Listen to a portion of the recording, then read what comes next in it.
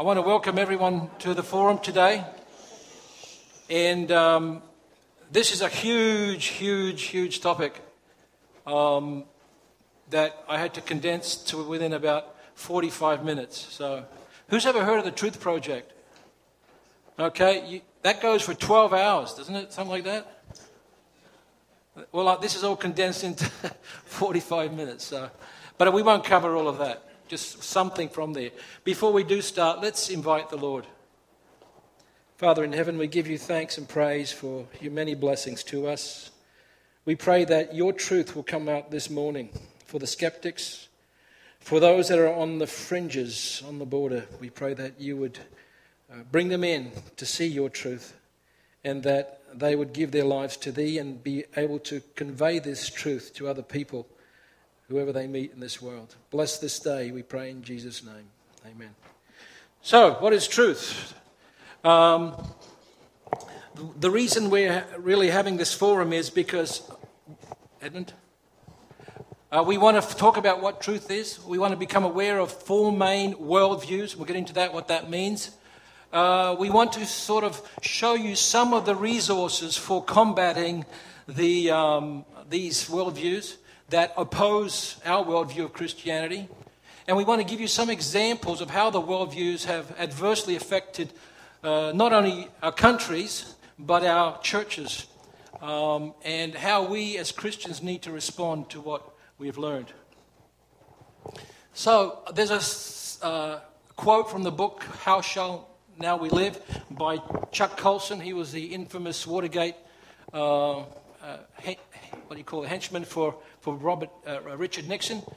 He said that church's single failure in recent decades has been the failure to see Christianity as a life system or a worldview that governs every area of existence. Edmund? As a worldview is really a set of presuppositions which we hold about our basic makeup of the world.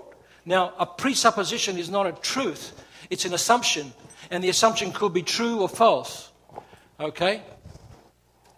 A worldview, in other words, is a sum total of what we believe about the most important issues in life. Some formal worldviews are Christianity, secular humanism. That means that you can attain ethical, moral worth without God. Marxism, we most know of.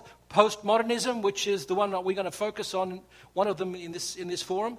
Islam, New Age, atheistic materialism or naturalism, and then paganism, which is worship of impersonal gods. Which way is the right way? Why are we studying this? Why are we looking into this? Because what we believe really affects what we do.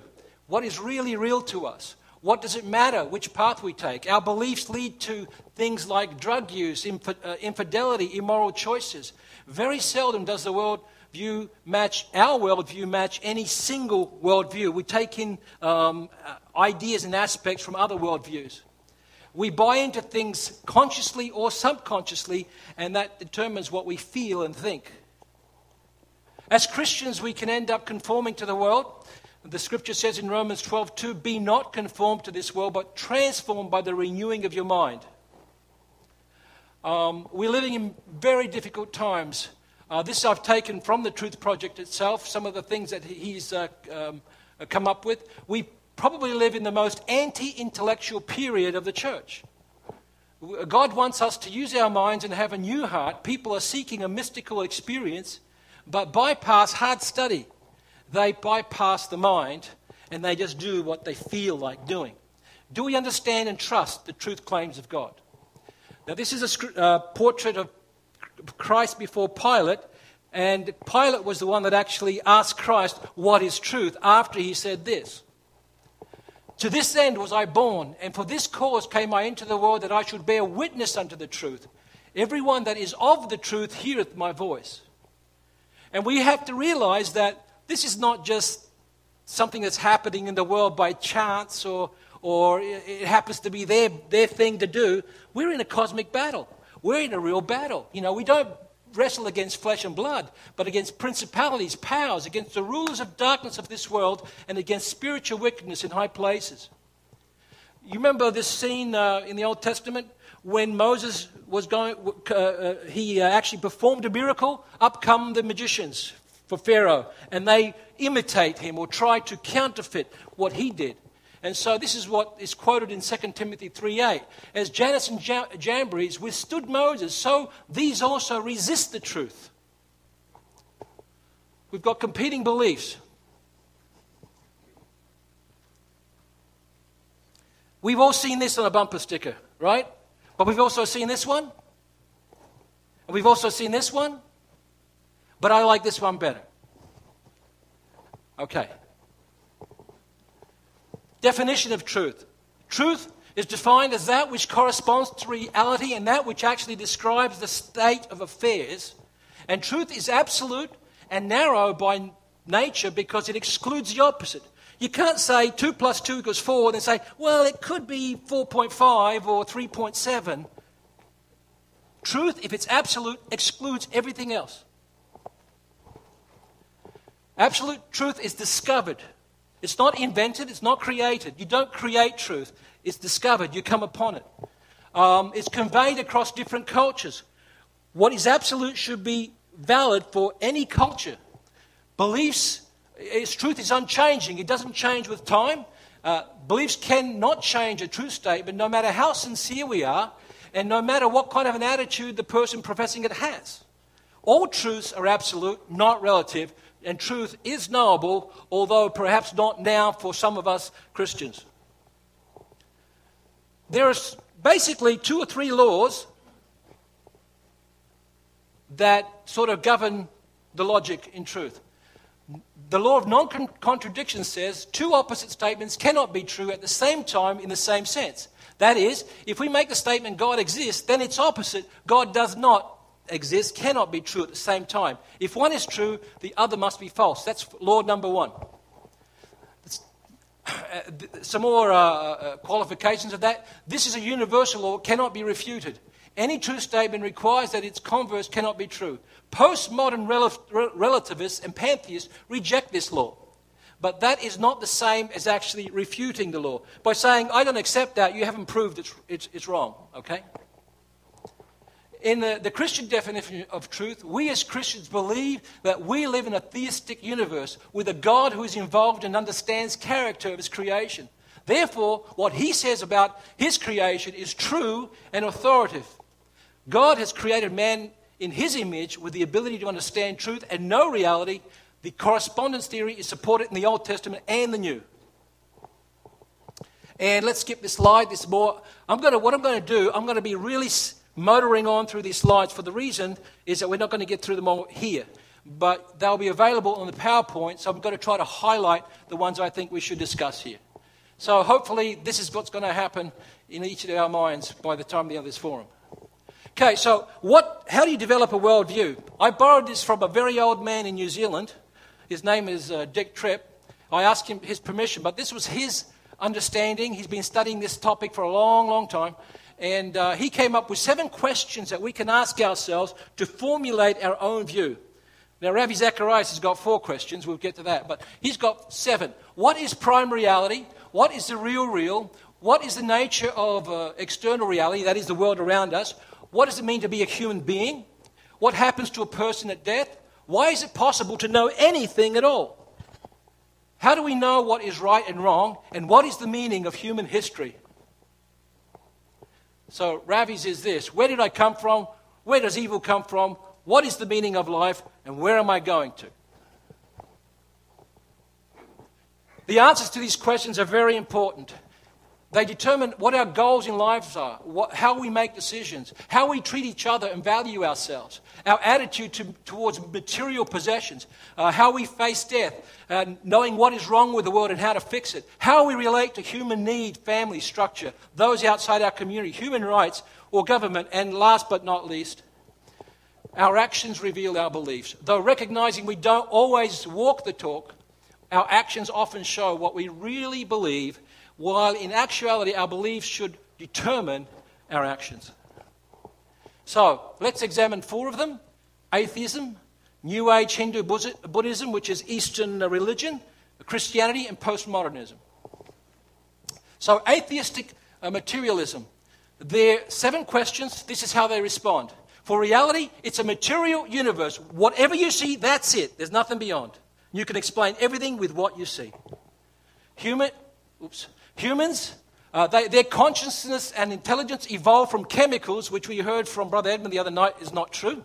Do we know these things? Knowledge is a result of physical process in the brains. Meaning of life, as no intelligent being planned it, life has what meaning humans choose to give it. And death, that's it. You die, you're gone, no more. Right and wrong, what is decided individually in groups? Whatever we decide as governments, as households, that's what's right and wrong. History has no meaning, no purpose at all. Atheism is a religion. Who's heard of Richard Dawkins? Christopher Hitchens? Sam Harris, not so much. But these 3 are known as, even by their own co-laborers in this field, they've been admonished because of their tactics, the way they've approached things. And they are not so much as atheists, they are more anti-atheists. So they really have a religion of their own. They go preaching in circuits against Christianity. Mock them, ridicule them.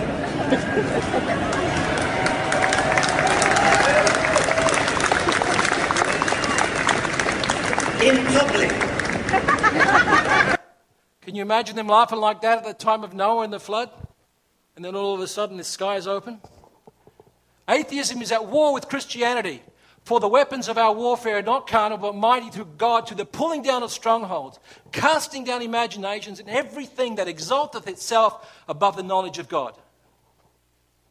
How do we respond to people's questions on evolutions? You know, my daughter called me up one day, Sarah, she's in college. She said, Dad, this girl at school, she started telling me God doesn't exist. They proved it scientifically. I didn't know what to say.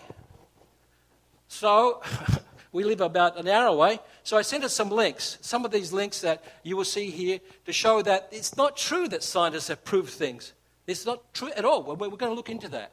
There is so much material out there which propagates the Darwinian theory. There's also a tremendous amount of material giving evidence that the universe was created by some higher intelligence. And by the way, we are not going to prove scientifically that God exists, but we do have evidence that God exists, and we do have faith. If we could prove it, we wouldn't have to have faith. So keep that in mind. There's always going to be another argument on top of yours, but in the end, it's going to come down to what you believe by the evidence you've been given. What is the evidence that God exists? We're going to get into that. Next slide. Swedish researchers have released the first clear video ever taken of an electron riding on a light wave. Scientists used a device called a quantum stroboscope to freeze the electron's motion at different stages, just as you would freeze a hummingbird's wings in flight using a regular stroboscope. The resulting video has been slowed down and looped to show the motion clearly. For MSNBC.com, I'm Alan Boyle. Okay. So what we've seen there, science, the very science that people like Dawkins and Hitchens and company are trying to use to disprove Christianity, we're getting deeper and deeper, and it's more and more revealing things that Darwin was wrong about. We can see the electron. Who would ever thought, 10 years ago, we could see an electron. And now they've gone down to quarks and Hobbes, boson's particle, right? This is a former atheist, Anthony Flew. It's a video. Professor Anthony Flew of England and Reading University is the world's foremost academic atheist over the last 50 years and the author of more than 30 books. His first debate with former atheist-turned-Christian, C.S. Lewis in 1950 in Oxford, England, was the first time he advanced his argument for atheism. He later wrote a paper titled Theology and Falsification. The paper became the most widely reprinted philosophical publication of the last half-century and a key foundation for atheists and agnostics who advanced materialist evolutionism. Flew's main theses were that the universe is eternal, it has always existed and always will, that life is a random process, the result or accidental product of chemical interactions. And third, the existence of God is a self-contradiction, and evil is not compatible with the existence of God. That is to say, we start and stop with the universe itself. with the everyday world of common sense and common experience, and with those hidden mechanisms of that world which are progressively revealed by the advance of science. But now it is the advancement of science itself that has changed the mind of Flew and some scientists.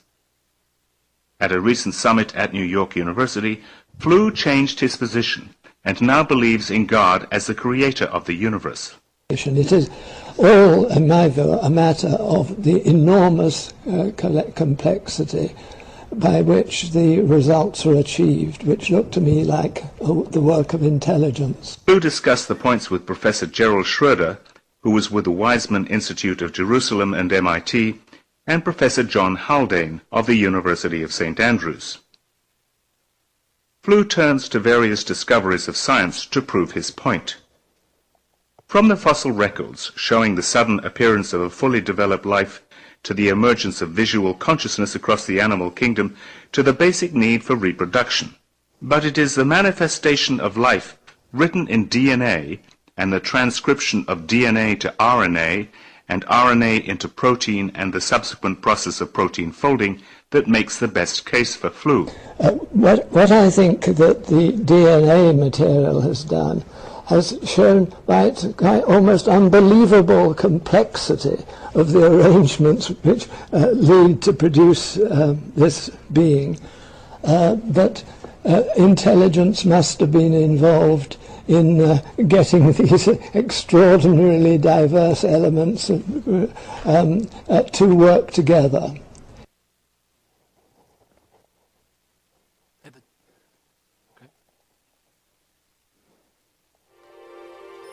He's talking about the most amazing bacteria. aspect of the bacterial flagellum to me is, actually I can't limit it to one aspect. You have the motor itself, very sophisticated. Howard Berg at Harvard, I've heard him speak several times, has labeled it the most efficient machine in the universe, in the fact that it runs normally in E. coli 17,000 RPMs, 2 gears, forward and reverse, water-cooled, proton motive force. It's hardwired to a signal transduction system that has short-term memory. That's fascinating. But then when you step back and look at the genetics in terms of the program, the blueprint to build this, you find even another layer of complexity. That the genes, it's just not enough to have the 50 genes required, that we find that they're fired or expressed in a given sequence, and that there are checks and balances. That if there's a problem in assembly, that feeds back at the genetic level and says shut down expression. And that there are gatekeepers. There's communication molecularly at a distance, a significant distance, that you build a scaffold on the end of this thing as it's protruding from the cell, and it's feeding back and saying, okay, we've got enough of that subunit, now send the next subunit. We don't understand how this works yet, but it's fascinating. It's something that I could spend the rest of my life studying. It's so intriguing in terms of how this system works. What he's just described is an electric motor for the electrical engineers out there. Fascinating. And it generates itself. Who's behind this? I think we know. Even if Miller's experiment were valid, you're still light years away from making life. It comes down to this. No matter how many molecules you can produce with early Earth conditions, plausible conditions, you're still nowhere near producing a living cell. And here's how I know. If I take a sterile test tube and I put in it a little bit of fluid with just the right salts, just the right balance of acidity and alkalinity, just the right temperature, the perfect solution for a living cell. And I put in it one living cell. This cell is alive. It has everything it needs for life. Now I take a sterile needle and I poke that cell, and all its stuff leaks out into this test tube. You have in this nice little test tube all the molecules you need for a living cell. Not just the pieces of the molecules, but the molecules themselves. And you cannot make a living cell out of them. You can't put Humpty Dumpty back together again. So what makes you think that a few amino acids dissolved in the ocean are going to give you a living cell? It's totally unrealistic.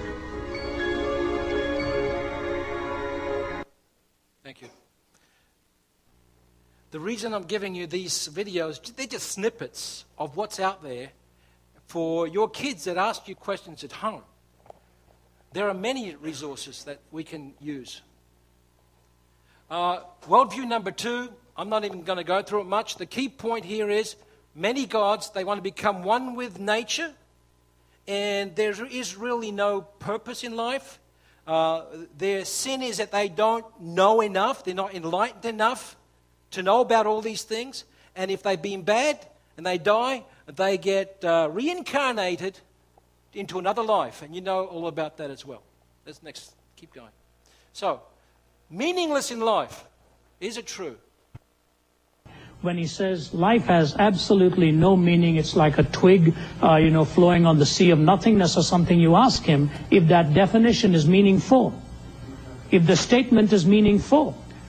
You see, it is not possible to debunk meaning while making a meaningful statement about life itself. Very well said. I said to a student at the University of the Philippines in Manila, who stood up at the end of one of my talk and shouted out and said, everything in life is meaningless. I said, you don't believe that? He said, I do. I said, no, you don't. He said, yes, I do. I said, you don't. He said, who are you to tell me I don't? I said, stand up and say it again. He said, everything in life is meaningless. I said, I assumed that you assumed that what you just said was meaningful. And if what you've just said was meaningful, then everything is not meaningless. On the other hand, if everything is meaningless, then what you've just said is meaningless too. You basically said nothing. You can sit down.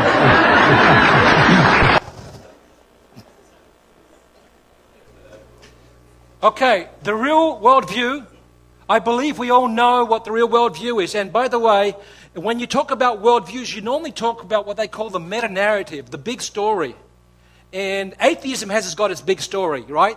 The primordial glue and all that kind of stuff, and how it grew and evolved over time and chance. Christianity, we believe that there is one God, that he's a personal God, that he's eternal, and he wants to make a relationship with his creation. Matter is created by God, and it's good. Humans have been created in his likeness, as we've mentioned, with self-consciousness, freedom of choice. God wants us to enter that loving relationship with him. We have messed up by our waywardness, but God acted in Jesus Christ to restore that fellowship. Death. We believe there is life beyond death, with God or without him. That's the scary part for those that don't believe. Because the material creation matters, and our bodies will be resurrected at Christ's second coming. God gave us intelligence to use, whether we in understanding our universe or in the knowledge of him. Morality. God is perfectly good. God created humans with the same qualities of moral goodness. However, humans have misused freedom given them, and our moral natures have been warped. It's called sin. God makes his purposes known in history. God made himself known to us through his revealing actions to chosen individuals. History had a beginning and will culminate in the return of Christ. And God will make a new heavens and a new earth in which his people will live with him eternally. That's a big story. Now we come to this postmodernism. This is the fourth worldview, which I sort of likened to Daniel's fourth beast in Daniel chapter 7. He looked at the first three and said, I want to have a second look at this last beast. It's terrible. Okay? Thought timeline. From about 1300 BC, that was about the exodus of Israel from Egypt, till about 1740, it was mostly dominated by Judeo-Christian thought. And then around about 1740, things started to happen, and then about 1980, postmodern thought came into full swing. So, if you look through the ages, you'll see the different types of thinking. And what they were trying to do in the Renaissance, in the medieval society, they were basically in the Dark Ages. They didn't know a lot. And then when they started to discover things through the scientific method and rationalism and so forth, they began to question. René Descartes was the one that said, I think, therefore I am. He had to actually doubt his existence to prove his existence. Enlightenment came with Sir Isaac Newton. Some of these were very godly men. I believe Isaac Newton was, with these laws of motion, empiricism through David Hume. And they all tried to improve on each other because they were either dissatisfied with the previous one or they wanted to build on the previous one. we get to Immanuel Kant, a German who was very influential in Germany, until you get to Friedrich Nietzsche. I think that's how you pronounce his name. In 1844 to 1900. And he was the one that actually drove the nail into the coffin as far as the other theories are concerned, and postmodernism sort of took birth.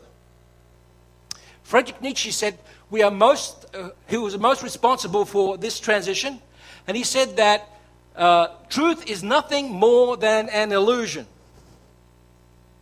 Okay? We construct our own world according to our own perception. There is no objective truth, and our own perception is what is true. Truth is a metaphor to him, illusion of perception which appears real only because we have become so familiar with it. Now, modernism, the reason we went through all of that to modernism, because the world was gaining momentum in terms of hope and confidence and progress, and they were beginning to solve their own problems, mechanization, labor problems, and so forth. But in the end, they realized all the science and the rationalism and all that sort of culminated, bang, it didn't answer their questions. They had war after war after war, plague after plague, and it's still going on today. And so they said, you know what? We're tired of being under this oppressive, authoritative figure telling us what to do because it's not working. So everyone, you become your own author.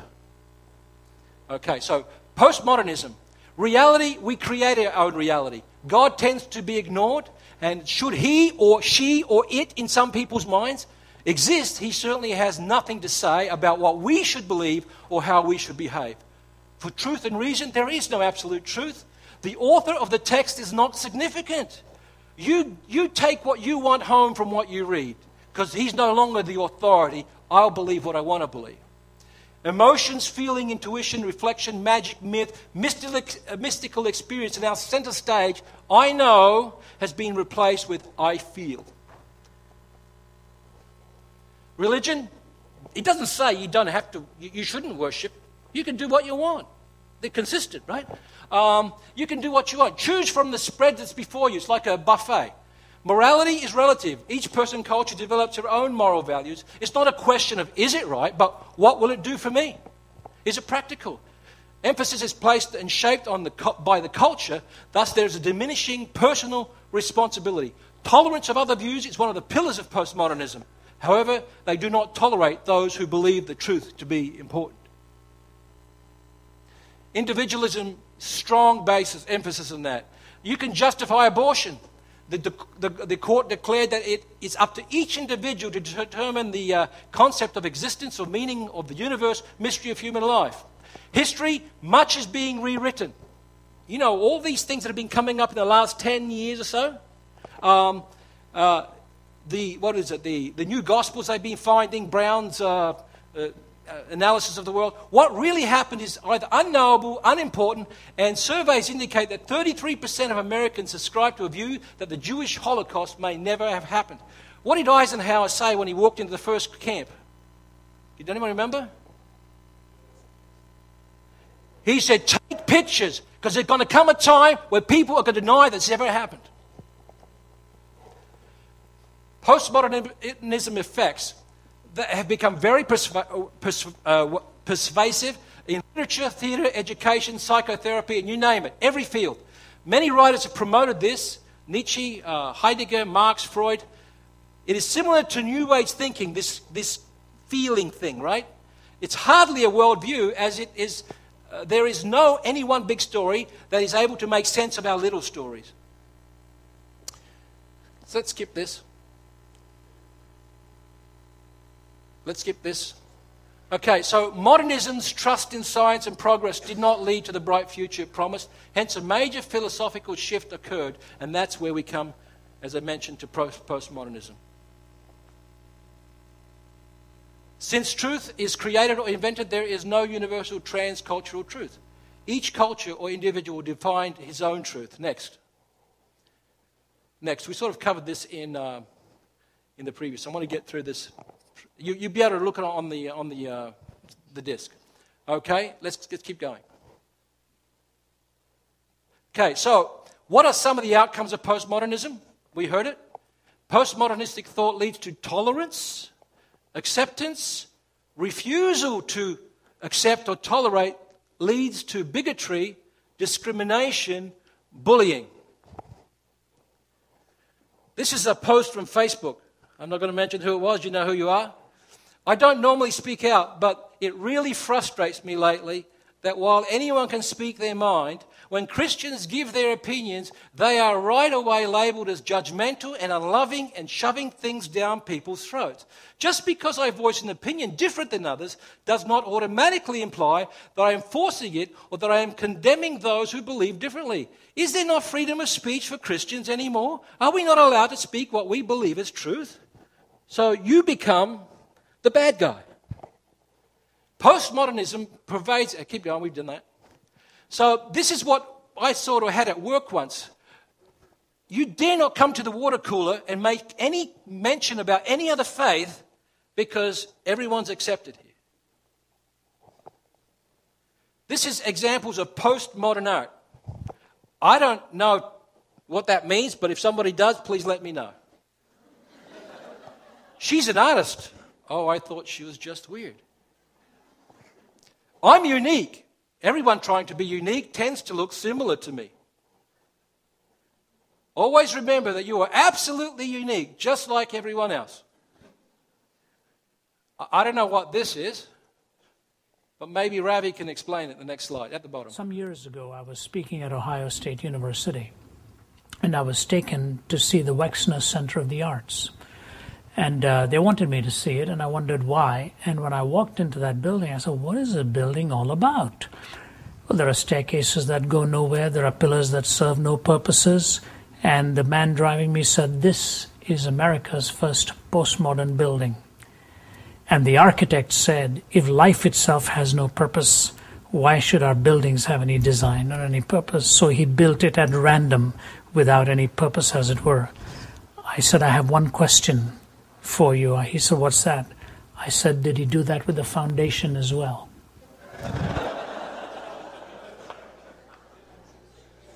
So how does the world make decisions? Do you weigh the pros against the cons?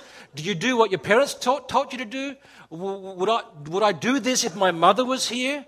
What does my conscience tell me? Is it wrong if it's guilty? What my religion tells me? Is it the Bible, the Quran, Taoism? Not everyone plays by the same rules. What is wrong? What is right? Who makes the rules? Might makes right, whether it is in the strength of the individual or whether it's in a 51% majority vote. Some take the pragmatic approach. If it's best for society, then it's right. But how do we know what is best? Now, I just discovered yesterday that C.S. Lewis had a talk with Anthony Flew. He met him. He met him many years ago in that debate, but then he met him again in his own personal apartment or house. And C.S. Lewis was just so, I don't know what to call it, traumatized that he didn't know the answer to certain questions. And he says, do we act right because God wills it, or God wills it and therefore it is right?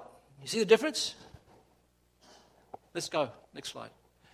So why do we do it? Lying is wrong because God cannot lie. This is not a practical issue because it is contrary to the very nature of God. God does not arbitrarily give us a set of rules. God is expressing to us his very nature. We are made in his image. We have to be like God. If there is no God, there are no purposive forces. There's no life after death. There's no ultimate foundation for ethics. There's no ultimate meaning for life. There's no free will. This is a very interesting one which I got from the Truth Project. There's a difference between morals and ethics. Morals comes from the word moris, and it's how people behave in society. Ethos is representing ethics. It's a transcendent standard or norm for our behavior. It crosses all boundaries, time and culture. Morality looks at what is, okay? What is. But ethics looks at what it ought to be. The distinction can be obscured. In other words, what is what's happening today. You take a survey, you take a poll, you look at what the normal thing is in society. It's normal to divorce at 51% or 60%, so it's not that bad. But what ought to be is something completely different. What does truth tell us? What does the Word of God tell us? Keep going, because I want to move on. So there was another little episode in this line of thought. He was a Christian, actually, Joseph Fletcher. But he had problems trying to understand, what do you do in certain situations where one thing could happen or another thing could happen? Which do you sacrifice? And he always says you should always go towards the side of love. That's the greatest morality, to love. So it's called situational ethics. So if you had something where it caused you to break the law of God here, but it might hurt somebody of your beloved and cause extreme emotional pain, you might want to choose on this side. Euthanasia, abortion, right? Just think of all the suffering that kid's going to go through because he doesn't have a father. So these kinds of thinking come into play, and that's a topic in itself. Next slide. Let's skip the survey. But this survey, keep going. Keep going. Okay. Go back. Okay, so right there. So what we have here is growth in Christian religion since 1990, 2008. Non-Christian religions went up 50%. Atheists and agnostics grew by 138%. Now, atheists and agnostics, according to one of the slides, is only maybe 1.5% of the American population, according to their survey. But they grew 150%. So think about that. It's the growth rate that's important here. The percentage of people adhering to Islam doubled in the States. This is only in the States, North American Mission Board survey. Eastern religions increased by 225%. What they're trying to say is they're increasing faster than American Christianity is reaching them to change their views. Okay, keep going. I want to get through this very quickly. Keep going. Some of the stop right there. Some of the statistics is that it's amazing that only 10% or 20% of North American born-again believers actually have a biblical worldview. That was one of the slides. But 69% of Americans claim to be Christians. That was one of the slides. So think about that. And we're going to show you why that is. Here it is. We just talked about that. Next slide. Barna said, according to a study by George Barna, only 9% of all American adults, that's not narrowing down to Christians, but adults, have a biblical worldview. Keep going. I'm just giving you some snippets so you can look at that for yourself. Believing in the Bible, stop right there, saved by grace, what was it? 47% of born-again Christians strongly reject the works salvation argument. You would think that all of them would, but anyway. Christ was sinless, okay? So now we're getting into this, the Last Temptation of Christ movie that was coming out, all this propaganda. This is not occurring like on an individual basis. This is being orchestrated. This is being orchestrated by the devil, where he's bringing out all these so-called great thinkers, and they're saying that 40% of American adults believe that Christ lived a sinless life. 60% of those that are born again believe that Christ lived a sinless life. That means 40% of Christians did not, quote-unquote, believe that Christ led a sinless life. That's astounding to me. So let's look at some examples. Who's heard of this woman? Now, I'm not picking her out, targeting her. I'm just showing you the influence she has and what she believes. Many of you know that already.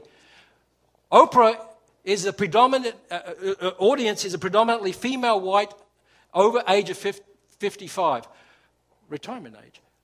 Nationally, 7.4 million people watch Oprah daily from American households. The ratio of women to men is 3-1. Next slide. Video. Have you heard about the largest church in the world? The first service was March 3rd, 2008, with an attendance of over 300,000. The attendance is now over 2 million, and they conducted the first ever mass trance on March 17, 2008. What do they teach? Who you are requires no belief. Heaven is not a location, but refers to the inner realm of consciousness. The man on the cross is an archetypal image. He is every man and every woman. The Leader's website teaches these lessons. My mind is part of God's. I am very holy. My holiness is my salvation. My salvation comes from me. Let me remember that there is no sin. Do not make the pathetic error of, quote, clinging to the old rugged cross, unquote. The only message of the crucifixion is that you can overcome the cross. Have you heard of this church? Or maybe its leader? Years ago, she denied Jesus is the only way. The mistakes that human beings make is believing that there is only one way to live, and that we don't accept that there are diverse ways of being in the world, that there are millions of ways to be a human being, and many ways, but many paths to what you call God. And her path might be something else, and when she gets there, she might call it the light. But her loving and her kindness and her generosity brings her, if it brings her to the same point that it brings you, it doesn't matter whether she called it God along the way. There couldn't possibly be just one way. What about Jesus? What about Jesus? You mix them up in this whole discussion, and you say there isn't only one way. There is one way and only one way, and that is through Jesus. There couldn't possibly be with the millions of people in there. I got it. We are confusing. Well, she's got it. The I am life force with our body. God, in the essence of all consciousness, isn't something to believe. God is. Yes. God is. And God is a feeling experience, not a believing experience. That's right. And if your religion is a believing experience, if God for you is still about a belief, then it's not truly God. I added that one. Okay, so let's skip this one. We've heard enough. These are some of the responses on the bulletin boards to her statements she made. And I can't believe that they just get suckered into this. They just believe it, because she's an American icon. And 7 million a night watch her. Next. According to her own testimony, the turning point for her newfound beliefs was when the pastor in the church said that our God is a jealous God. And she said, jealous? What kind of a God is that can be jealous? You know what? What was her problem? What was her problem? She didn't know what the meaning of jealous was. It's good to be jealous. It means to be so zealously protecting of your love, the one that you love. That's what jealous means. Next. Not in America. You say not in America? Yes, in America. Click. Following another religious court case in Florida, it involves 2 Christians facing jail time for praying at a school-related event. A high school principal and an athletic director in Santa Rosa County led the prayer before a meal at a booster club meeting for adults. But a judge says that violates a federal court order banning school officials from leading prayers at school events. And the men could be fined or even sent to jail.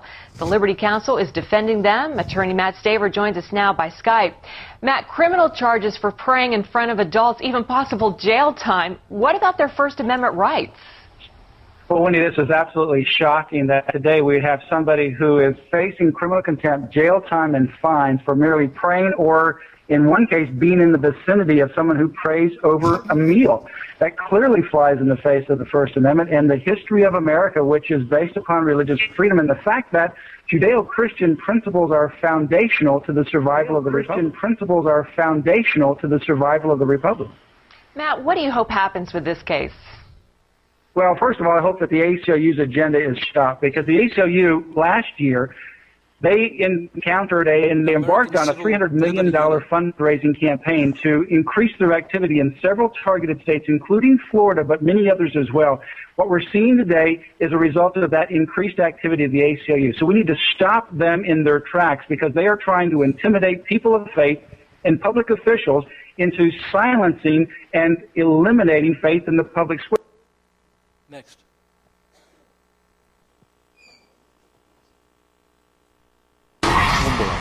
Meanwhile, Arizona pastor Michael Salmon is now sitting in his jail after his home was raided by more than a dozen Phoenix police officers and city officials. What did they do wrong? Well, apparently you can't hold private Bible studies on your own property, at least he couldn't.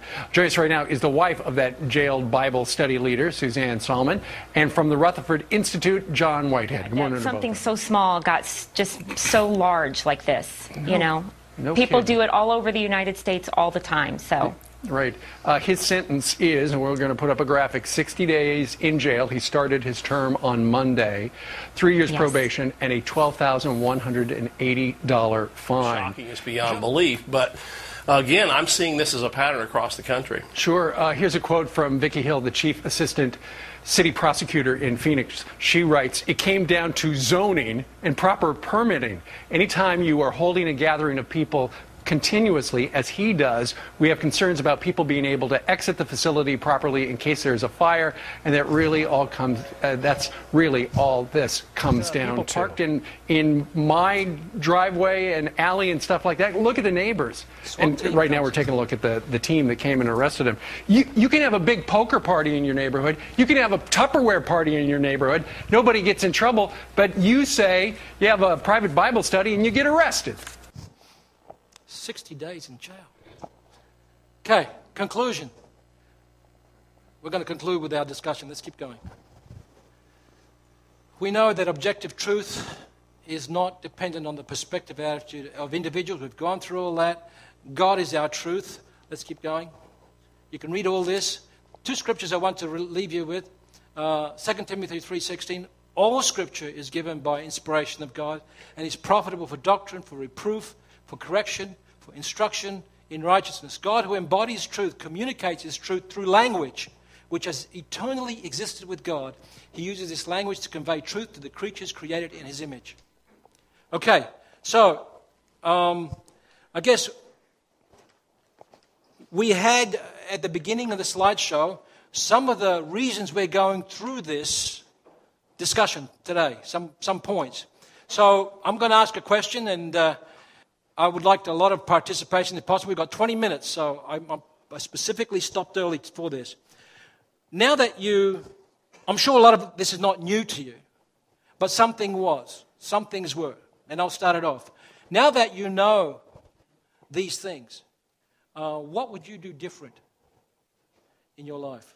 How would you now react? You know, one thing that really struck me in all of this, the one thing that came out to the foreground was, you know, we're dealing with universal, cosmological, spiritual issues here, but at home we get so upset about the smallest little details. And where is our focus? That's what I got out of this. So let's talk about, for example, that second clip that we just had. Was that right or not? Was the judgment correct about that Arizona pastor, Phoenix? Okay, why?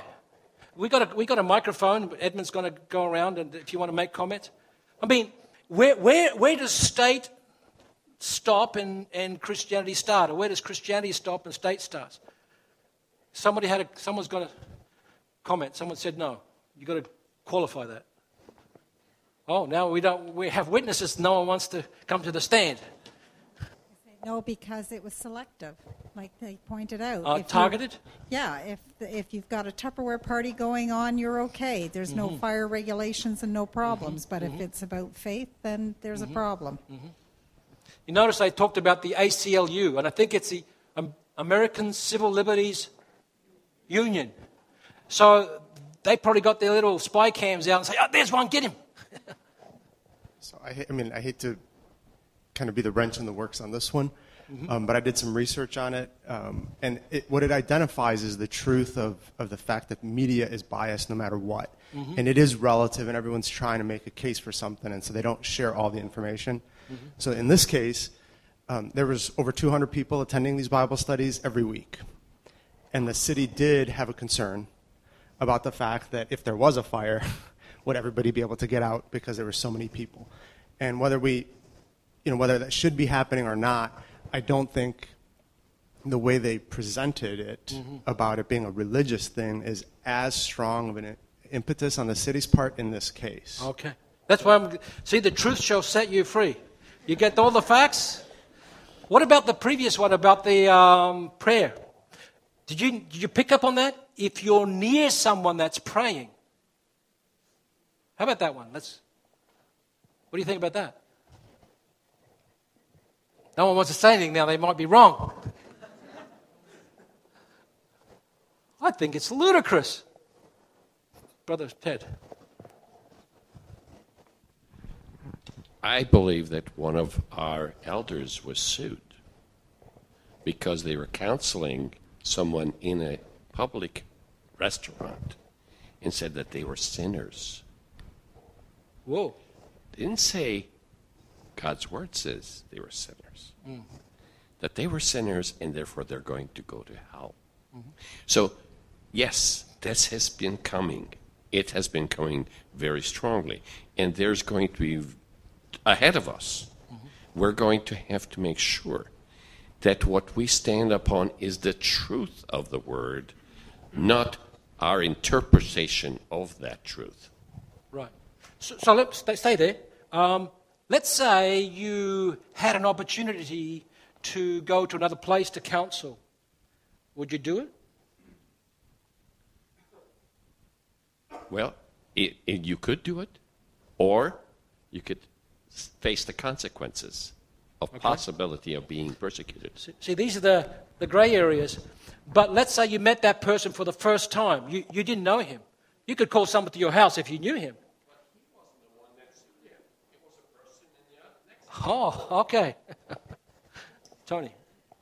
This is really not surprising because the Bible speaks about that in latter days people will be preaching to the itching in the ears. I mean, this is what the word is all about, and the Bible confirms that. Actually, events not confirm what the Bible is telling us. And so we should be like one of the parables that Christ told the people of his time, that we should be smart, we should be very intelligent in how we conduct ourselves in promoting our Christian values and the truth in a way that wouldn't violate the laws of the state, but also will bring forth the truth. Once in a while you're going to get cornered, and probably you suffer for it. And depending on your faith, you suffer accordingly, I guess. But we have to be smart as the heathen are. Wise as serpents. Wise, right. Harmless as doves. Brother Mark. Just too quickly to jump on the tail end of that. I think in probably both of these instances there were laws or ordinances that were broken. And so the issue here is us being more familiar with and in tune with the laws as they're being made. And to the extent that there can be influence on that from a Christian worldview is maybe where the emphasis should be. But we have to assume that that was the case in both of those. Okay. Getting intimidated. As I was listening to these clips, I said, well, that's nothing new. No. Our forefathers had the same situation when they were not allowed to gather, to preach openly. So maybe it's going to awaken the American Christianity out of their comfortable Christianity. It's going to show who the true Christians are. So, good point. I mean, you had church and state in the old country.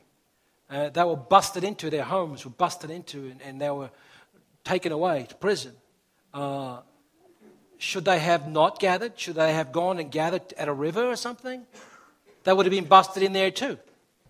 I think what this really serves to do is to kind of debunk the myth that the devil has been trying to lead the church into, that we live in a time of security and religious freedom and safety, when in reality what's been happening over the past several hundred years is that the church has been fattened up in a lot of ways. And I'm not saying that Christ's church has, but Christianity in general has been fattened up into believing that because we have religious freedom, that means that we can be less defensive or perhaps less offensive in our approach to the world around us. And what we're seeing now is essentially the tightening of the noose and the lack of strength and the lack of stability amongst Christianity just in a general sense to be able to withstand that. But I think, regardless of what the laws were that were broken or the specifics of the situation, I'm hesitant to comment on that too, because I feel like without knowing the full details of the story, we really can't make a judgment one way or the other. But we can, but you know what I mean. I wouldn't want to comment on that. But I think that we need to have the realization and the understanding that even though we live in, quote, a Christian country, we really don't. And it's not only going to continue to be situations like this where perhaps maybe there was a law or an ordinance or something that was broken, but those laws and those ordinances are going to continue to become more restrictive. And we need to be careful that we are not accepting the messages that are being put to us, especially those who are in higher education. I don't know how many people in this room have attended college, but these things are as subtle as the day is long. And if you aren't constantly on your guard, you begin to adopt it. I've experienced that in my own life and in my own walk, where without realizing it, I was buying into ideas of tolerance and that's the way of survival and things like that. We have to be on guard about it. So, while you have the microphone, Brother Rob, you said we shouldn't be not accepting. How do we do that? Sorry. How do we demonstrate that we're not accepting? I think in my life, I've learned how to do that in terms of when the situation comes and the Spirit moves me to speak, that I speak. And regardless of the regardless of the consequences and regardless of who I'm with. And I have to say, I work in an environment that actually therapists and therapy ascribes very strongly to the Eastern religions' perspectives. It's been incorporated into psychotherapy very heavily, and it's been gaining empirical evidence as being effective. And so there are a lot of therapists who buy into the New Age stuff and the Eastern religion stuff. And I work with a lot of people who are agnostics and atheists, and we've had these kinds of conversations. And ultimately, surprisingly, they respect me when I speak out. They don't agree with me, but for me, it's been the ability to say, I understand that you don't agree with me, but this is where I'm coming from, and I'm not saying that, you need to change right now, but this is where I stand, and I don't expect you to try to change me. For whatever reason, they've been respectful of that, but I don't expect that to continue forever. Thank you. In other words, speak. If you feel that you're led by the Lord, you speak. Brother Jonathan. We cannot deny that we live in a society that demands comfort. Everything about us is what's comfortable to us. And if anything, what we're watching on these videos should inspire us as much as Paul's story has inspired us to do what is right and to accept the bravery that God has given us. Like it says in 2 Timothy 1:7, for God has not given us a spirit of fear, but of love and of power and of a sound mind. And to that end, we need to take on a mantle that takes on the world. When it denies Christ, we stand up for Christ. Because I'll be long dead before I stay as silent that the stones have to cry out. Thank you. Anyone else have a comment on that? I didn't have a comment on that, but something that came across my mind was the fact that, honestly, each and every one of us in this room, we're a bit biased. Rightfully so. As in, we know what the truth is, we know Christ, we know God, but I'm going to be a bit objective for a second. Because the reality is that all these worldviews that you've kind of put forth, we're forced to have to, I guess, live with one another in this world. And so because of that, there are so many things put in place to provide equal opportunity or equal rights and these types of things, supposedly, although we see that that's not necessarily the case. I think because of that, we see that there's a huge pull of political correctness kind of seeping in our society. And then for a more biased comment, isn't political correctness a bit of a paradox? Just one question. Do you feel in some way intimidated or leery when you're at work or at school and you see something wrong, I better not say anything? Is that a good thing to do? Is it right? I'm just asking. Should you feel that way? Yeah, David, just think about that. I don't really have a comment as much of a question.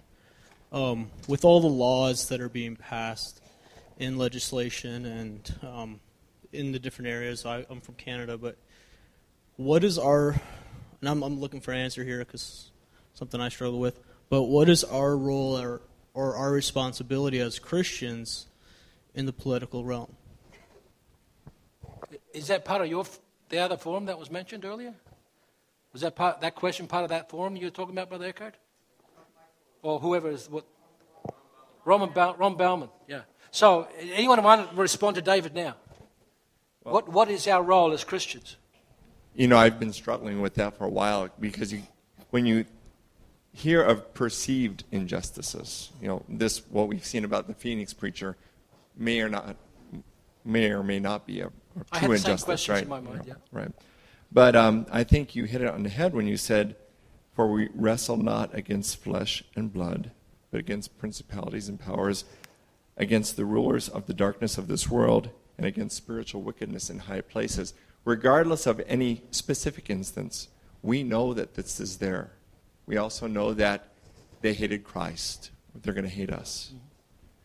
The continuation of this passage, though, is, "Wherefore?" Because of this. "Wherefore, take unto you the whole armor of God." And it goes through. I think Brother Rob's point, as we go through life, we will be put in situations, each and every one of us in different situations. We need to, yes, we will be fearful. Yes, we won't have the words. Yes, all of these things. But God brings to our remembrance just in time, if we are believing in His Word, there might be the time for some person in a certain place, Queen Esther. She was in the right place to be active politically. The blind man, he wasn't able really to be active politically, but for those around him, he was able to be active, and he was able to be a testimony. And he was brought before the courts, and he proclaimed what was true. And I think that's what we'll end up having to do. Thank you. Just on David's question, there was another clip I didn't put on there because they were sort of similar, and Bob got a question too. There's a hot spot in Michigan, Dearborn, Michigan, the Muslim community there. And this is no strings attached, okay? They're going into some Arabic festival, and you got some Christians standing there with tracts, just handing them out. And the police come and arrest them. For what purpose? You're disturbing the peace. They're not preaching, they're just handing out tracts. So who's created the ruckus? It's the people that are creating the ruckus. They can accept or reject. But when you talk about what is our role, so can we be passive about this? Or should we not be active about that? I think, let's talk about that. Is that something we can be active about? Or just wait until things happen to us? So we had Bob Varga here as well. I was raised in a home where I was always taught that, we had responsibilities as citizens. And so because of that, we took an active part in our society. We voted. We tried to express ourselves and wherever it was allowed.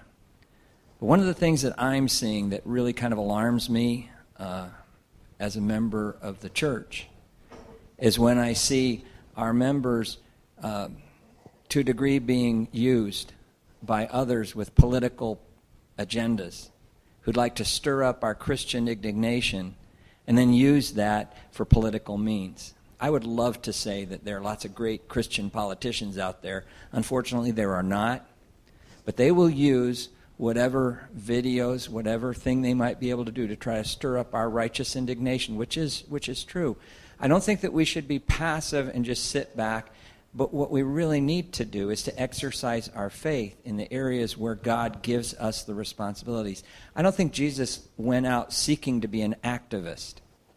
He shared the gospel, he shared his love, he shared the will of the Father with every single individual that he came in contact with.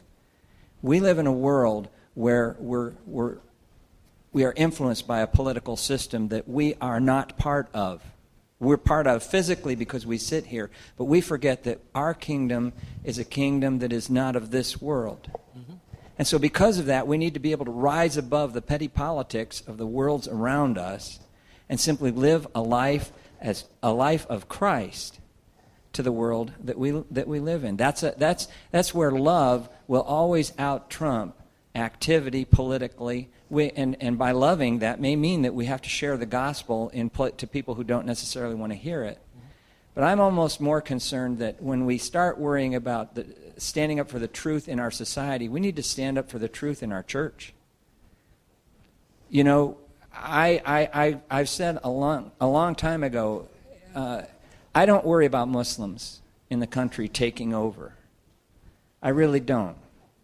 I don't believe that Muslims someday are necessarily going to take away my freedoms. I see more Christians that condemn my radical Christianity and my willingness to stand up for the Word of God and all of the Word of God than I do anybody politically attacking me. And I find it in the church. We find it in our own congregations sometime. We need to stand up for the truth of the Word of God, the truth, the whole truth, and nothing but the truth, and make sure that we're grounded on that. The world will take care of itself.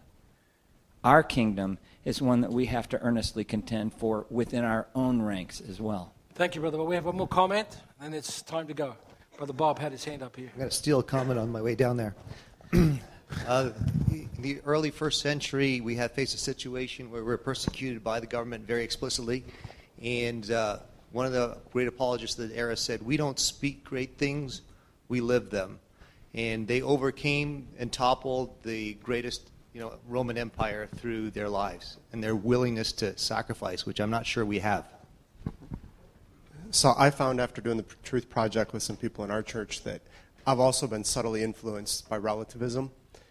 And I also found that a lot of coworkers that are Christians are also. And so this has made me much more aware of that. And I challenge people. I challenge myself. And I go out for lunch with some Christians. And if they say something or we're having a conversation and they point out that, that whatever, I'll say, well, what does the Bible say? And I don't know. I'm like, well, do you believe the Bible? Well, yeah. Okay, well, this is what the Bible says. And just challenge the relative worldview that's pervading our acquaintances, our church, our friends, and ourselves. I think that's what, to me, this brings out. See, that's why I mentioned about that survey thing. How many percentage are Christians? There's lies, there's truth, and there's statistics. What's behind the statistic? Oprah openly says, I am a Christian. But we understand what her understanding of Christianity is. So just keep on doing the truth. Thank you. Thank you so much. You've been a great audience.